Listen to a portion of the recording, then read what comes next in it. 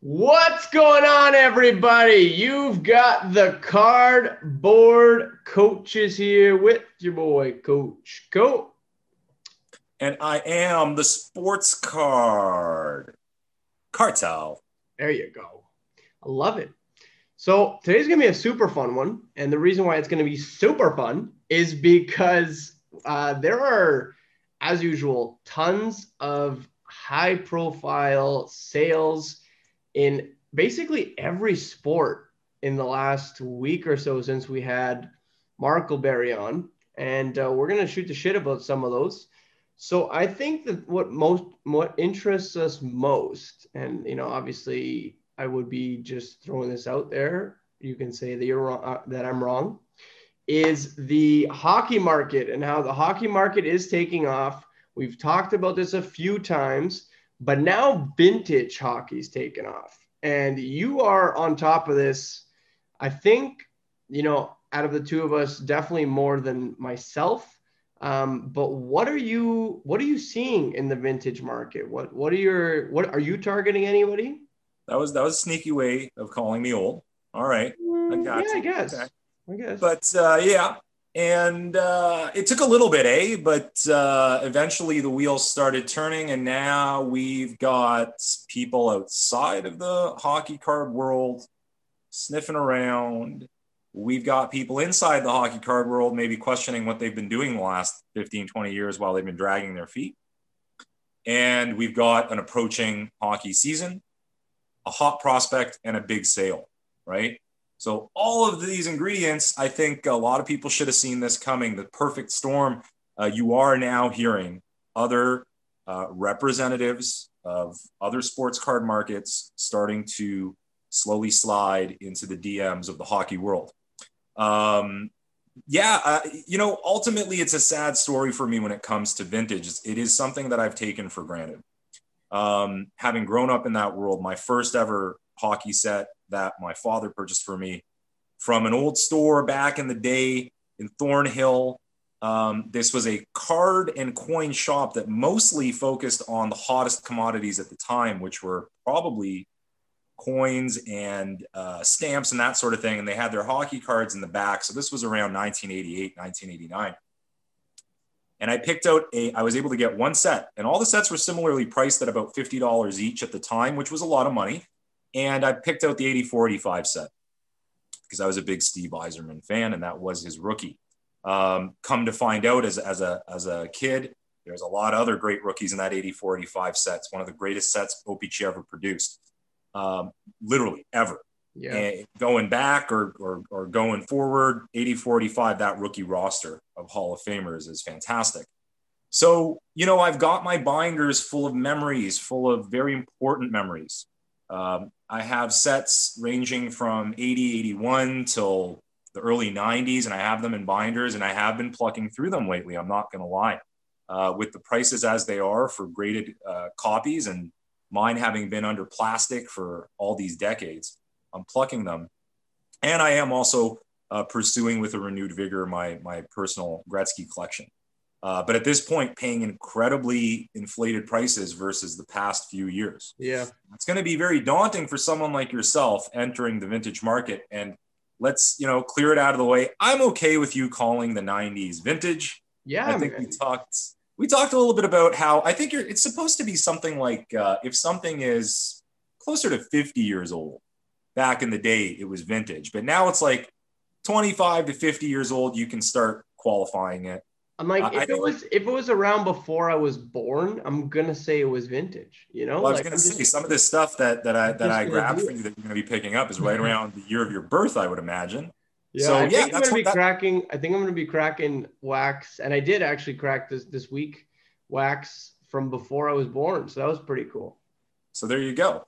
Subjectively, like for you, that is something. If something came out before you were even born, that is something near mythological and vintage, and that's the feel you want Yeah. for true vintage. Most people discuss vintage in the sense that they're talking about the 70s and before that, maybe even now starting to include the 80s. But once the true delineation that's happening there is that once you start creeping into the 70s and then definitely into the 80s, mass production And there are enough people reminding people that for all those Luka Doncic's and all those Zions and all those Connors, if you go back and take a look at the numbers, in fact, Mr. Markleberry reminded us during the podcast last week that there are enough 89 Upper Deck Ken Griffey Juniors to go around. And believe me, there are enough of these vintage hockey cards to go around. Now, when you find them in the wild, you will see the wildest centering, the scruffiest edges, the most rounded corners you've ever seen in your life.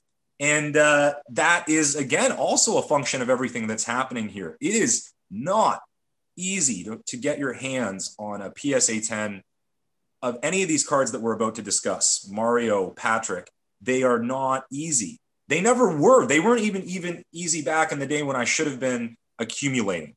And a lot of people did. A lot of people accumulated knowing this full well. For some reason, I thought I had a good another 5-10 years where I could drag my feet. And I think a lot of people felt that way. And here we are in a pandemic world. And I made a post when the Mike Modano PSA 10 OPC Premier sold for $250 US. This traditionally $30 to $50 card, if that, overnight. I made the point that all bets are off. We are 5 to 10 times on fast forward. We are back to the future and future to the back. It's haywire. We're caught in this pandemic novel situation. And, so at this point, everyone is kind of jumping in with that in mind, but with a lot of new people entering, they don't have that perspective. Yeah. They're just like, these are the names. Let's grab these names. And just so people know, if you see that PSA 10 Gretzky, have you seen a picture of that Gretzky? Yeah, no, I've looked at it thoroughly. It is, it's butchered up, man. The corners are like, not the corners, the edges are real, like they're frazzled, and it doesn't look like it's traditionally centered. Like there's a lot of things that, it's a beautiful card, but it definitely doesn't look like, if I was using my eyes to find a raw PSA 10, right, it doesn't look like it would be a PSA 10. So this is important, right? Your eyes are the eyes of someone looking at this situation play out right now.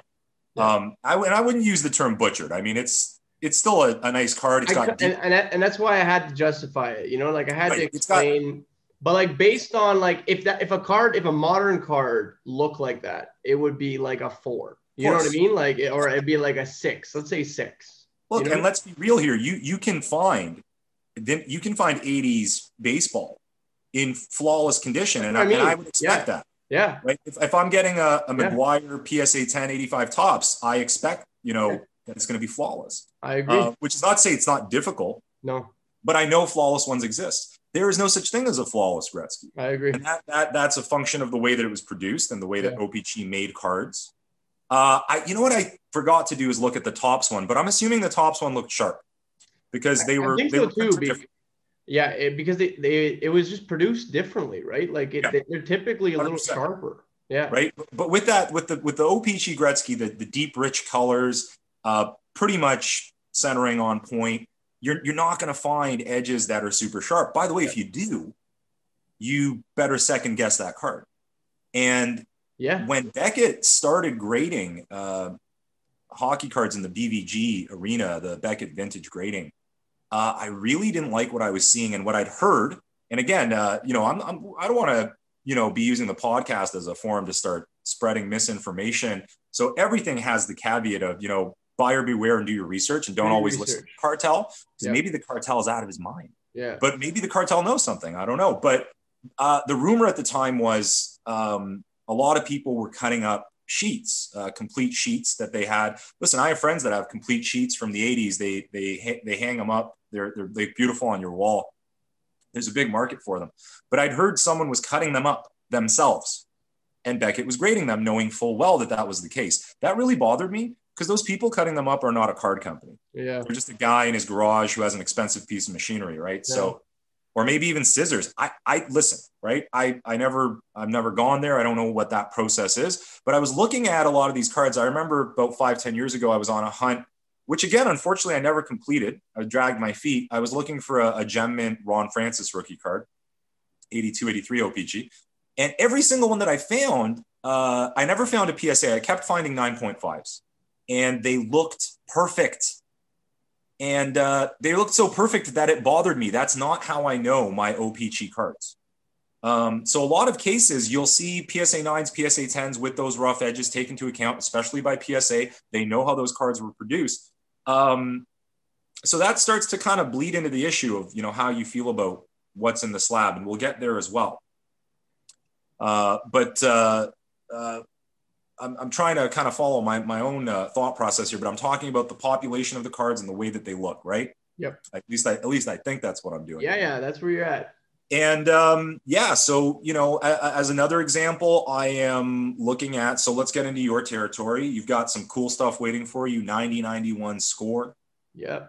91-92 upper deck. And again, this is going to become a very hockey-centric podcast, I guess, because there were crazy sales recently, particularly of the French language versions of a lot of these cards. It's almost like a scramble. People are taking a look at the Hall of Fame list. By the way, there's a lot of big opportunities without even naming specific names. And you're scratching your chin, and I know, you're already on the lookout because some guys have not been caught on to yet. Yeah. And if people are paying big on Hasek and Medano and Jagr, the Jagr Premier is now hitting record highs, closing in on 500 USD. This is a card that was very attainable in the 100 to 200 USD. Well, you looked up the Lemieux, man. What's that sitting at? Let everybody know what Lemieux. So I think that we just saw that sale of 21,000. Whether or not it was legit or not, let's bear in mind so much that goes on behind the scenes. But 20 grand, again, not surprising. Some people may call him the second greatest of all time.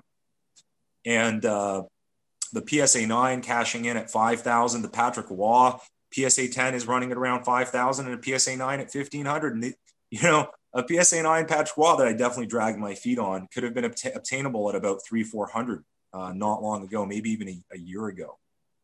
But these guys are catching on. That's 86, right? 85, 86. Then we start crawling up. Okay, there's some guys there. There's a lot of guys there, and there's guys that Golden Brett. I watched a few of them play hockey, man. I'm pretty excited, and that's why I got so fired up when I started cracking that old wax. Albeit it was 2020, I lied. It was 1990 Bowman, and like it's funny because I ended up posting, some of my pack openings, and one of the consensus things people were saying was that that pack that box in general is worth pennies, and I'm like, I completely, it by all accounts it is. However, the one thing that I do know is that things shift quite quickly in this hobby.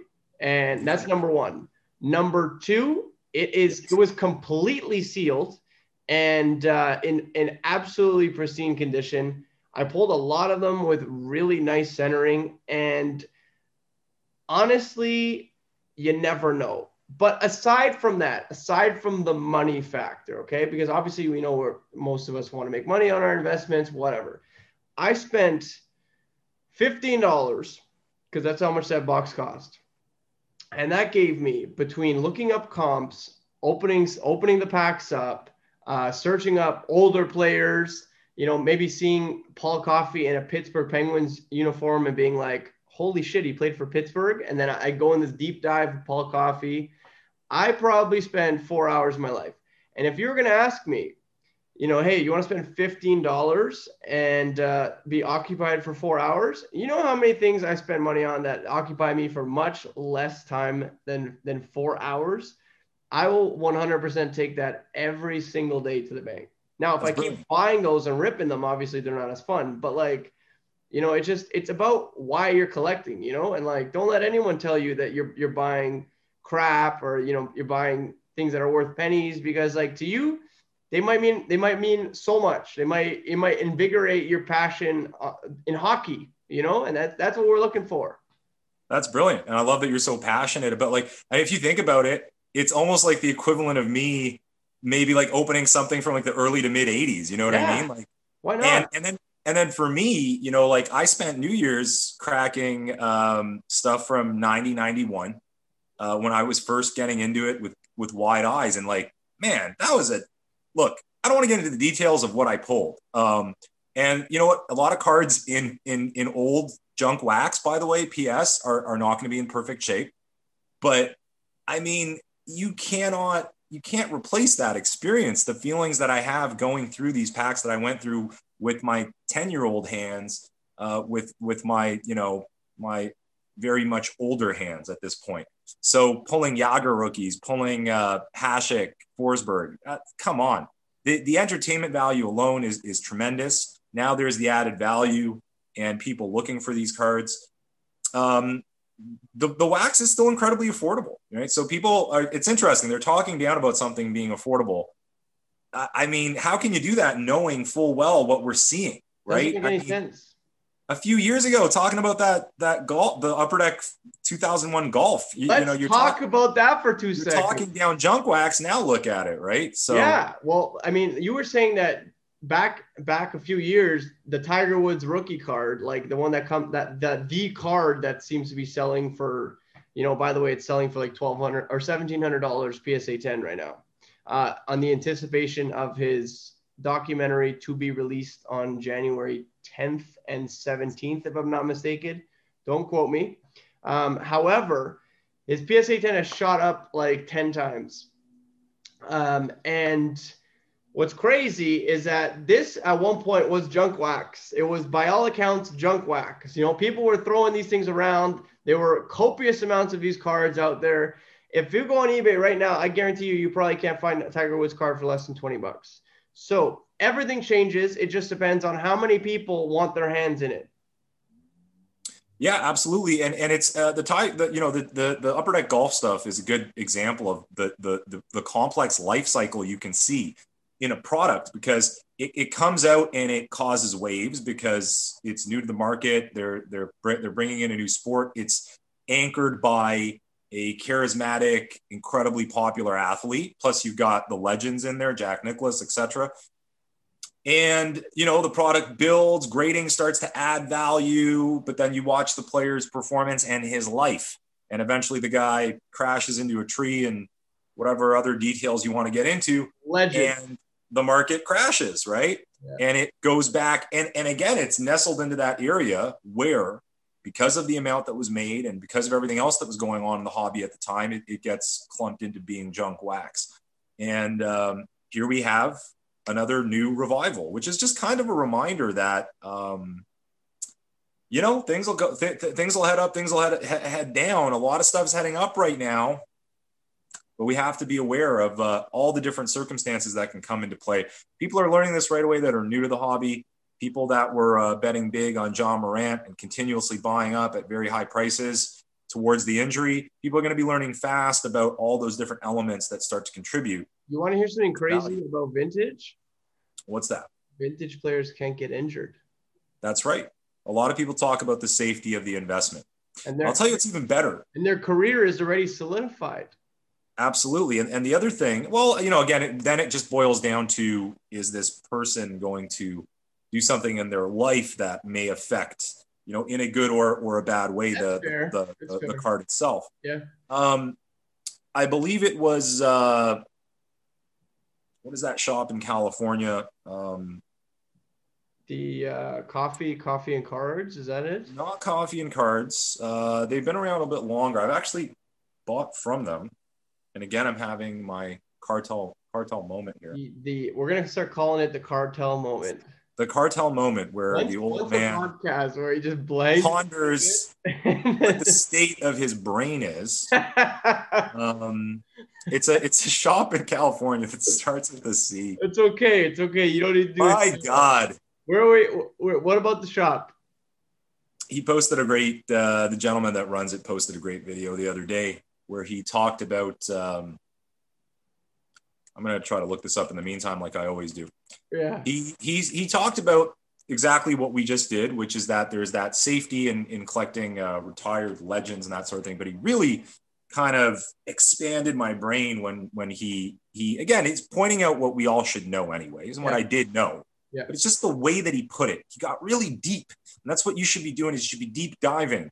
And the concept is this. Look, Brendan, who are the players that when you were younger, they really struck a chord with you, right? And you don't even, you can name one or two, or maybe like name a couple in any sports, by the way. Sundin. Matt Sundin struck a chord with you. Yep. So you followed his career, you followed everything about him, you followed his country, you collected his cards, right? You created that connection. And by the way, so did I, and so did a lot of other kids in Toronto, right? And so did a lot of other kids in his native Sweden. Is it Sweden? Yeah. Right. And so did a lot of people who were in Quebec. And so did a lot of people, right? You understand where I'm going with Vancouver. This, right? Everywhere he went, yeah. he touched a group of people. Yeah. And affected them, got in their head, and created collectors, supporters, lovers, etc. In the case of Jaromir Jagr, a lot of young, hot lovers. And then you extend this out to, let's take baseball as an example, or football, something very Americana.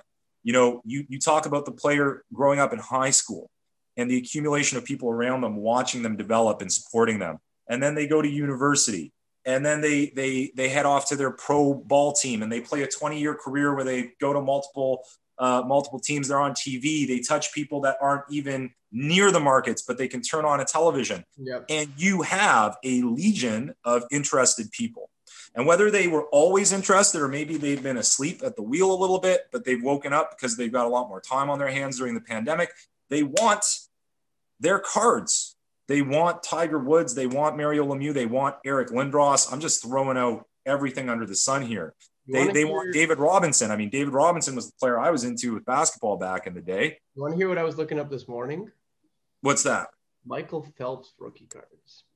Why the hell not, man? I mean, and that guy was on the cover of every magazine for a period of time. Arguably the most dominant Olympian of all time. Yes. You know what I mean? Like, actually, though, and I don't know if this is what's gonna catapult this guy's cards, but I'm definitely considering it, because if anything happens close to the Tiger Woods thing, I'm gonna be sitting there again regretting just not having at least one. So two things. Number one, it's called Burbank Sports Cards. There you go. And number two, prominent, man. What's wrong with you? And number two, so three things. Number two, I need help. Number three, right? Exactly what you're saying. And I'm kind of doing the same thing. Look, pro wrestling blew up, right? And I'm a pro wrestling fan first and foremost. Me too. I mean, I was for like 15 years when I was a kid. You know what I mean? And like, right. You almost feel cheated. You're like, how is it that someone who probably doesn't love them as much as I used to has this card now and I don't? Because they're card collectors and they were in the card collecting world. And even though I was in the card collecting world, I wasn't in that sector. Yeah. But I was balls deep, which is terrifyingly disturbing. In that, again, you can call it a sport, you can call it entertainment. To me, it's athletic entertainment. And that is just blowing up huge amongst collectors right now. And like you said, in a lot of the cases, they're not even really necessarily into it. Yeah. But as a wrestling fan, my mind is racing with all the people that I know that were a big deal that maybe are going to be off the beaten path.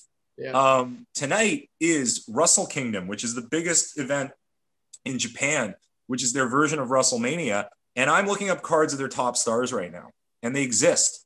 Wrestle Kingdom? Leaf printed a lot of them. Yeah, it's called Wrestle Kingdom. Really? And I believe it's Wrestle Kingdom 15 this year.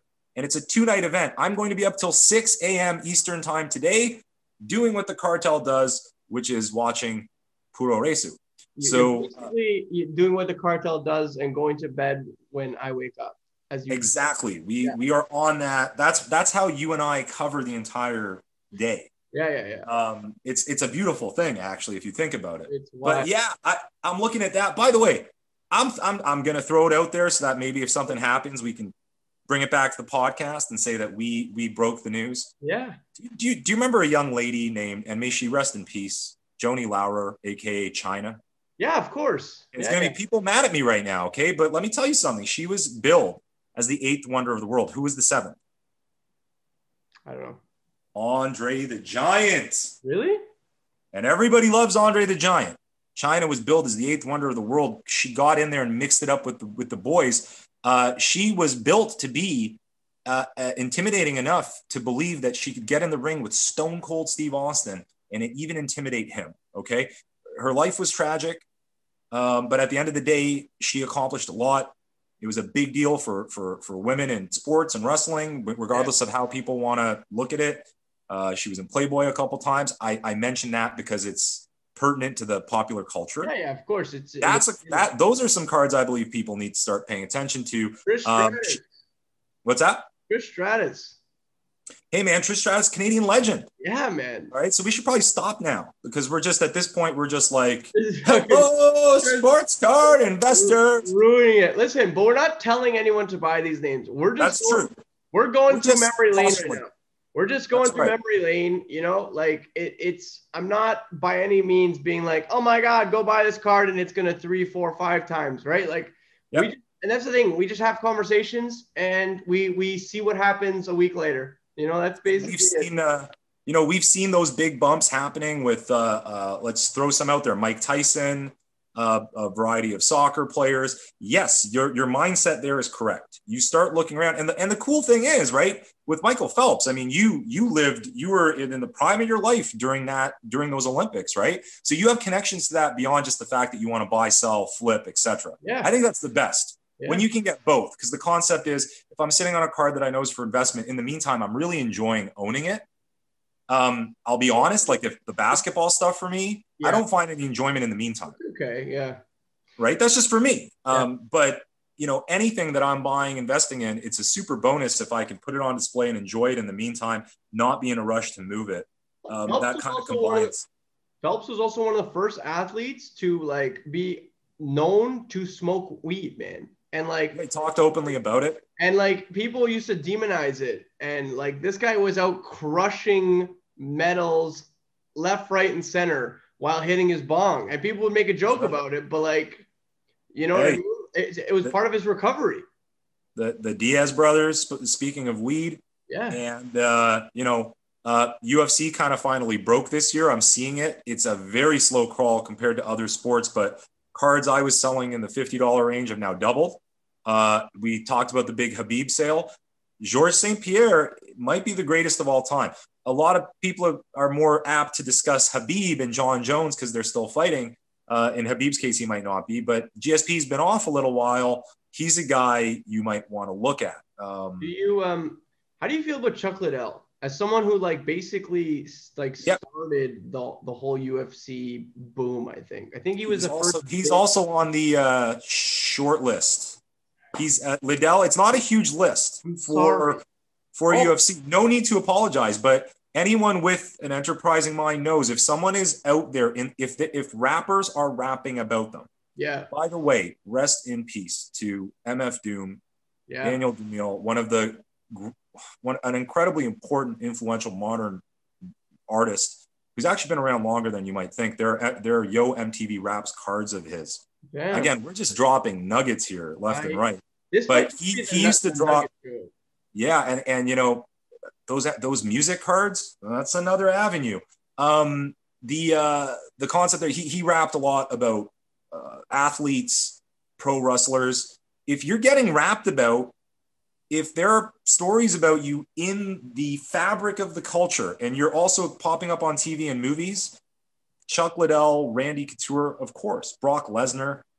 These are, I know, in a lot of cases, we're not blowing anyone's minds with these guys, but yes, that is something you should be looking at. Yeah. The UFC market's tough that way, man. A lot of fighters are kind of fringe and they have cult followings. The average UFC fan that I meet that's not really into mixed martial arts, they know the big names. When they watch a card, they're just watching for the top. I'm watching every fighter in every match and on the 15 or so matches in a card.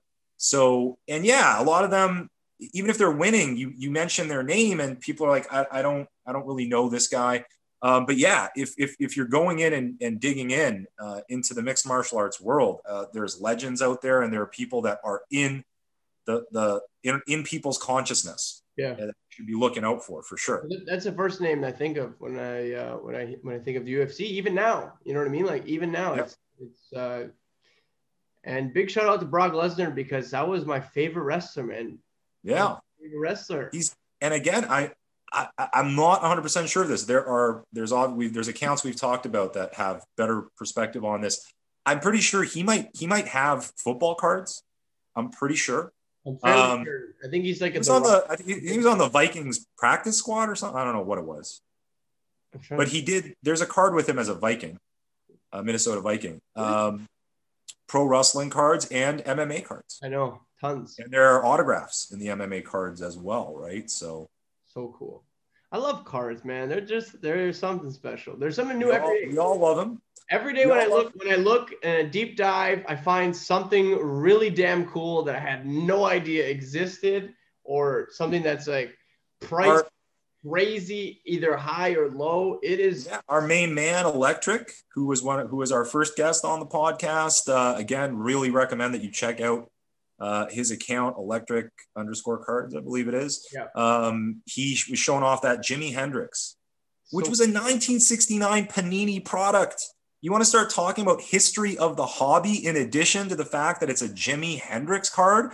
I think you could argue rookie card, although he might have older ones too. maybe. But that's just fantastic stuff. And you can find stuff today, even as an old man like myself, going through things. I can still find stuff today that is new to me and blows my mind. You are going to be quadruple that, obviously, as you go through things.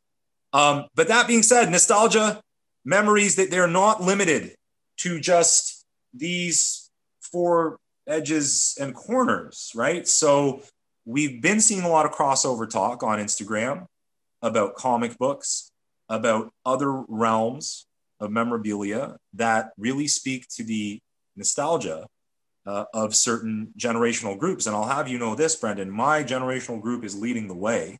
And these are people that grew up with Super Mario Brothers and certain comic book titles that are now all the rage, and they are experiencing, not surprisingly, similar market bump ups as I we've been actually seeing. I actually just sold the first Super Mario for the Game Boy yesterday, like literally on eBay. I sold What it did you yesterday. get for it? No. I took $20. Does it not have much value? Not apparently not. But also I didn't love it that. I was never the biggest Super Mario fan. And I found this thing in my closet. It's just sitting there.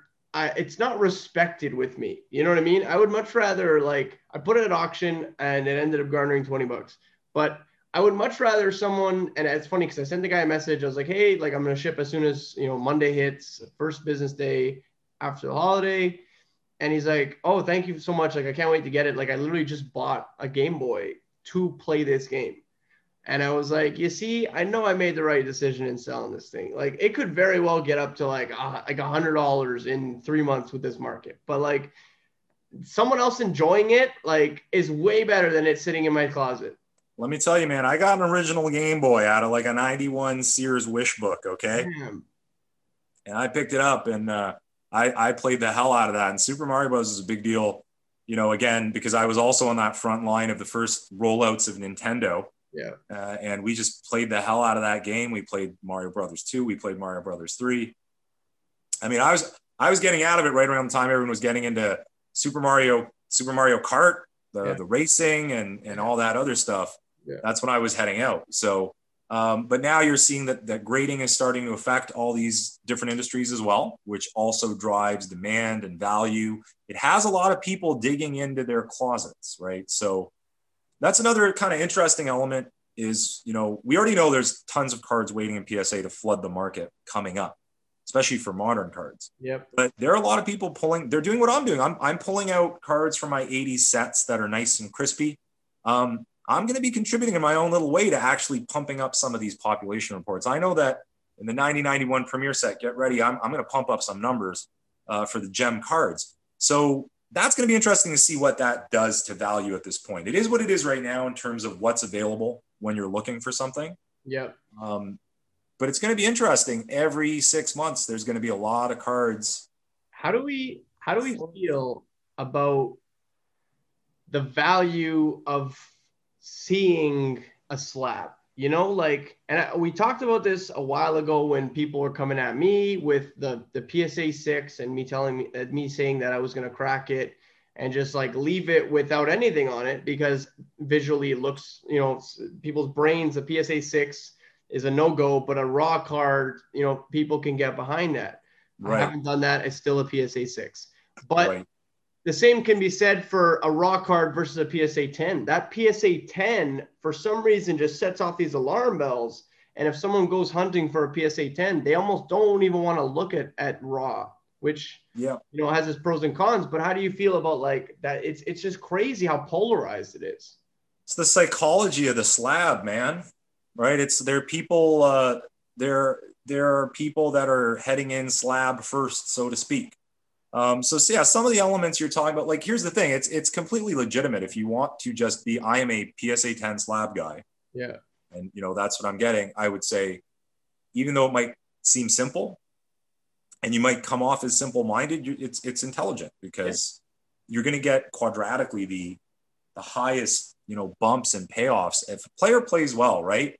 Their base cards are going to do this and their mint cards are going to do this, but their gem mint cards are going to do something monstrous. And you have to keep your mind open. I think being strategic, and again, this is going to roll back to that moment that got you in hot water, because it's a lot of hypocrisy, in my opinion, that came flying at you. Because what people are doing right now is they're saying, okay, obviously one route to go is gathering up raw cards to grade.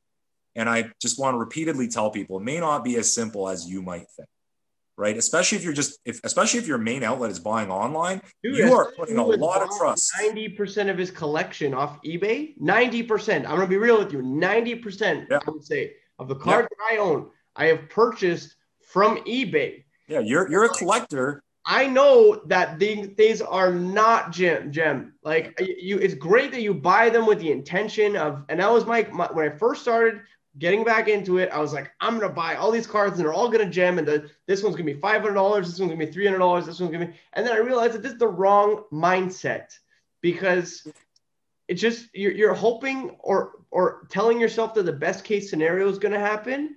And 90% of the time it doesn't. Well, if you were a collector breaking in 2019, for example, tell you what you'd be doing. You'd be going to local card shows. If you weren't, I'd be, telling you to. Yeah. You'd be going to local card shows. You'd be hanging out at 401 Games down the street here. You would be cracking wax at 401 Games. You would be trading and buying and selling in person with people at the trade nights or at the shows. And you'd have so many more different avenues than you do now. Someone breaking in 2020 found themselves basically getting involved in online breaks and buying on eBay, right? So it becomes even more difficult to source the raw materials where you can create the value and create the grades, because that's my favorite. My favorite thing is I do this to myself sometimes where it messes me up, but I say, I want to get the card, grade it myself, and create the value rather than buy it. And hey, it's worked out a lot, but it's also risky, and it's also more time consuming, and it's bumpy in terms of the results, right? Yeah. So, I mean, grading, again, created to cut out the concept of a seller saying, look, it's mint, okay, and then you receive it and it's not mint, and then the argument ensues. Kind of boring. But the third person party says, look, we've taken care of this for you. It's mint. Go about your business, whatever that may be and however that much may be.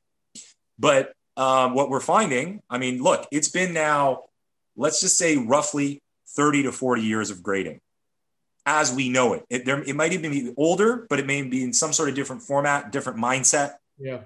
You take an old slab, there are some really old PSA slabs versus a new one. I only discovered yesterday that if you tilt the new slabs to the light, downward to the top, you see a strip of holographic. I had no idea. I had no idea that PSA has that watermark. Holy shit. And then I went through just to make sure it was there. Yeah. Which, you know what? The new PSA slab is super impressive. The old one, look, I'm not going to be surprised if there's fakes floating out there. The old one looks really simple. Anyway, I'm veering off course here, which is super dangerous. I know. You got to remind me where I was a second ago there. You were talking about. So it's been 30, 40 years of grading, there you right? go. Mistakes have been made. Are you kidding me? You're going to tell me that one time a guy didn't come into work hungover, knowing full well that he couldn't even see straight, but he didn't want to let the boss know because he had a quota? You think PSA is different than your work? Not you, Brendan. You're smart. The person I'm speaking to who works at an office, you think PSA is any different? You don't think there's quotas? You don't think there's a manager bugging the grader, tapping him on his shoulder, telling him to hurry up? You're not going to tell me that someone fucked up. You're not going to tell me that someone is just not paying attention and just throwing out certain numbers or doing this or the other thing. So, just again, as an example, there is a card out there that I'm talking to someone on Instagram about this. I don't want to put out any details, but the idea is it's a great card and it's in a PSA 10 slab, but it ain't gem mint, folks. It's got some very bizarre centering going on. You can compare it to other cards in the set. You can compare it to its own card in another PSA 10 slab. It's the card versus the slab. Well, have you heard about the Zion that's sold for $750K? Which one was it? What was it? It was a 101 flawless. Okay.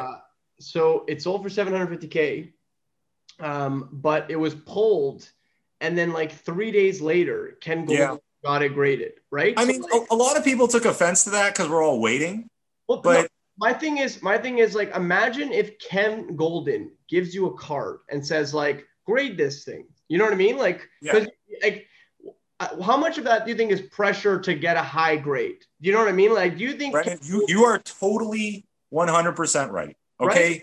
That's life. I'm not. By the way, I'm not saying that in opposition. I'm saying I'm not saying like, you know what I'm saying, right? Like, of course, we're not stupid. No, for sure. Guy at the show, hanging out with Beckett, giving them a coffee. You know what? I'm going to start.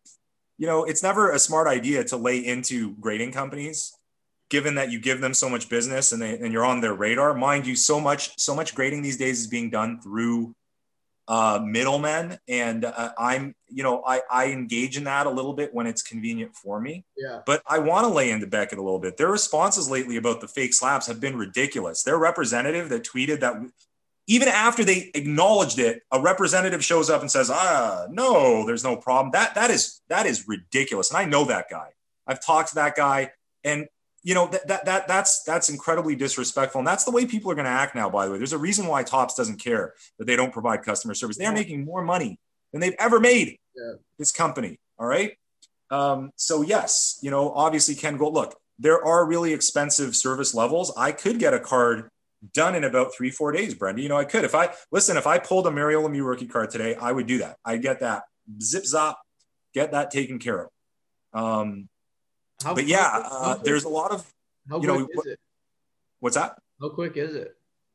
I think you can get like 2-day service. That doesn't mean it will be exactly 2 days. It might be 3 days. But you can do it, right? Think about it. You got to overnight it. They're going to get someone in there because you're paying. It's a few $100, right? You're paying for that. So yeah, that's fine. We have to live with that reality that there will be favoritism. Nobody wants to talk about these things. No one wants to confront these things, but they are reality, like they are in any other element of life. And the bottom line is, you look at your cards. Don't just look at the slab. Look at what's in there, and then that even more compounds the issues that we're seeing. Like you said, look, people are going to other grading companies right now to buy cards and crack them or cross them. That's a legitimate strategy, and if you are looking to crack, or cross, and you happen to remove a card and then you change your mind and you want to sell it raw, there's nothing wrong with that. And people use your eyeballs, right? Like, you use your eyeballs, look at the card in the slab, look at it in the top loader, take it out, hold it, do what you need to do. But yeah, that whole issue is one that I'm still wrapping my head around. Not all PSA 10s are created equal. I feel like it's opening itself up to this ridiculous new concept where, have you heard about this? Yeah. This diamond certified grading. Yeah. And by the way, that's not unprecedented. A lot of people are making fun of this guy. I'm not going to make fun of anyone who comes up with a legitimate idea and makes money. I should have done it. Or a solution, like a solution to a problem that's there. It's not unprecedented. They do it in coins. Yeah. It's called CAC. They put a little hologram on your NGC coin. Okay. And I've seen it. I've looked at that market. It works. Do you get a premium? The tricky thing for me is there's going to be so many high-end PSA 10s out there, but people don't want this stupid sticker to pay this guy. So he's only going to be seeing a certain sector of people sending them in. You know what I mean? Yeah. And that's a real legitimate thing too. See, I'm very even and balanced on this concept. I don't immediately want to cut this guy's throat, but I don't immediately want to give him money, pat him on the head. You know, but there's a reason why it's happening, because not all these cards are equal. So I used to tell people I've still not purchased an Eric Lindros or Martin Brodeur PSA 10 score, and I'm looking, as most people should be.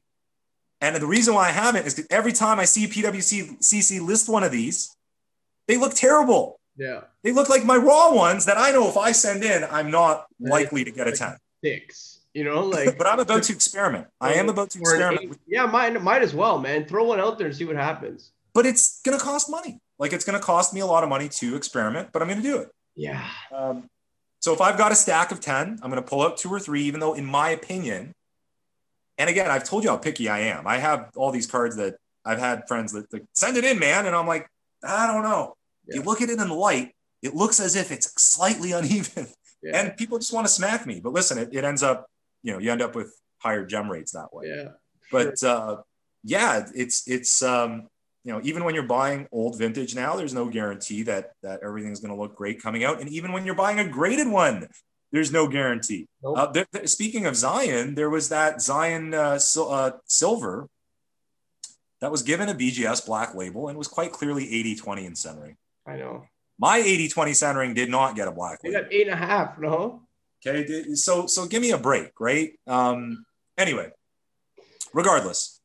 I think we should give people their first fitness tip in the last 2 weeks because we're terrible people, and it's New Year's. We got caught up. So I think first and foremost, what we should do is talk a little bit about what you think the number one exercise anyone can do is at home, outside, under any circumstances. Just give them one exercise. If they were going to do this one exercise, let's say 3 times a week, give them a rep range. Have you ever seen the movie Taxi Driver? Have. Okay. You can do some push-ups. Push-ups, people will traditionally associate with their chest, but I got news for you. If you're doing a proper push-up, you're working your chest, your lats, your shoulders, your core. Yeah. You're even working your booty a little bit if you're squeezing your ass like you should be. Everyone's got a lot more ass now after the last few months. I'm rocking like a nice juicy buttocks, and everybody loves juicy buttocks, but you want the muscle underneath the juicy buttocks, right? So I'd recommend squatting and pushing up, literally up and down through your hips and knees, or up and down through your elbows and shoulders. So what Brendan is doing here is a squat. He's probably doing it better than you and with better form because he can. Your butt's looking a little juicy there. So those are squats. And what we're saying is do that all the time. Do it if you don't have any weights. You don't need the weights. Just do it, and your body will thank you. And I think just to put out there, Brendan, if you want to add a little kind of tips and tricks here, without overcomplicating it, because the squat is incredibly complicated. I've been studying the squat for 30 fucking years. So I'm not sitting here saying, go do a perfect squat. I'm saying, do a squat, do it basically correct. Keep an eye on trying to see how low you can go. You might get frustrated because there might be certain tightness. Guess what? Go stretch. But nonetheless, have an eye for getting lower. Have an eye for keeping good posture. Have an eye for trying to connect with the muscles that are involved. Same deal with push-ups. You can start on your knees. You can do those, what they call, quote unquote, girl push-ups.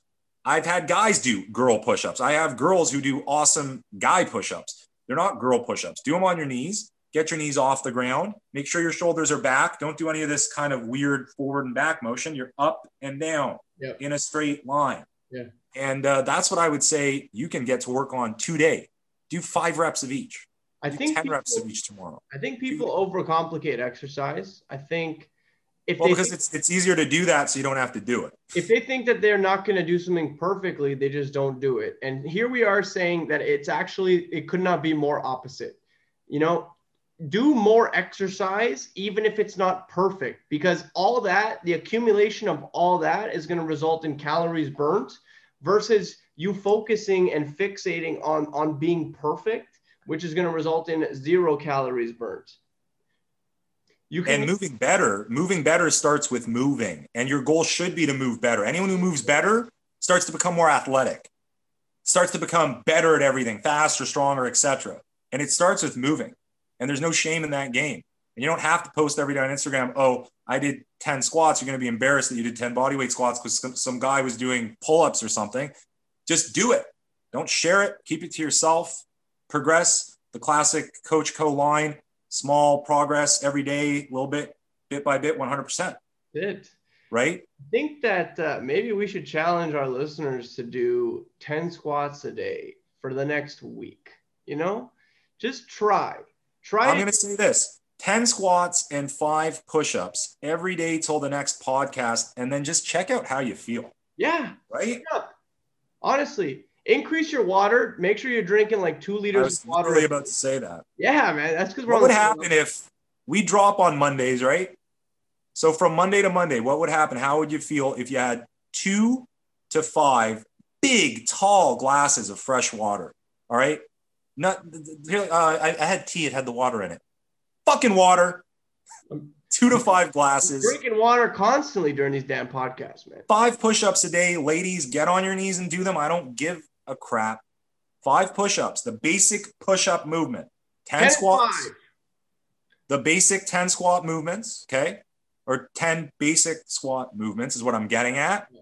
Consciously eat a little less sugar. Let's not get into the details there. See how you feel just on what we just said from the Monday to the Monday. Because you know what I think is going to happen? I think that you're going to want to increase the number of reps you're doing, the number of sets you're doing. I think that once you start going, you're going to want to keep going. So let's start small. Let's stop focusing on being perfect in everything we do. But today it's going to be exercise. Let's start at the bottom and work our way up. Perfect. Let's also throw it out there because you and I are probably the least salesy of all the potential podcasts out there because there's always a product hidden in the background. But that being said, we are the Cardboard Coaches because we are coaches. Yep. All right. And we've been helping people for an absurdly long amount of time. Seriously. Even you, the young gun, I might be the veteran, you're the young gun, but we've both been working with human beings for a very long period of time. Yep. If you need the help in any way, shape, or form, you could do worse than reaching out to Coach Co or the Sports Card Cartel. You're going to be dealing with people that have very youthful mindsets that are into the stuff that you're into. I mean, hey, if you're going to work with someone, kind of cool that they're also into cards, right? Yeah. But that being said, you're also working with people with experience and who are extremely caring. And it's what we do throughout the day. If we're not doing a podcast or we're not putting together a PSA order, we are with our clients, and we've stuck with our clients through the lockdown via Zoom. It's incredibly satisfying. You know exactly what I'm talking about, Brendan, because I mean, it's uplifting to me. I've had major problems through the lockdown when it comes to physicality and working out. I'm not dealing well mentally with being away from barbells. Yeah. But my clients are really inspirational. They've been working out nonstop, and they've not let themselves get pulled down. It's amazing. You see, and we capped this bitch fest in the beginning off with some real horror, some warm and fuzzies, and that's what I love, you know? All right, team. I hope you guys enjoyed shooting the shit with the Coach Co and the Cardboard. I can't even do this. You know, sometimes I get brain dead by the end of it. Sometimes. Cardboard Cartel and the Co-Coach. How about you do the exit? How about that? Ladies and gentlemen, thank you for spending your time with us. We very much appreciate it. Be careful out there in a hot market. There are a lot of opportunities, but there are a lot of big, scary pitfalls. And P.S., great time to sell when hockey starts and everyone's out to a hot start, a.k.a. Mikko Rantanen. I'm just putting it out there. And we hope to see you next week. We hope you take some of our coaching advice because we want you happy and healthy for when you are waiting on the trigger to win that auction at the last second. We are the Cardboard Coaches. That is Coach Co. I am the Cartel. And we will see you soon. What he said.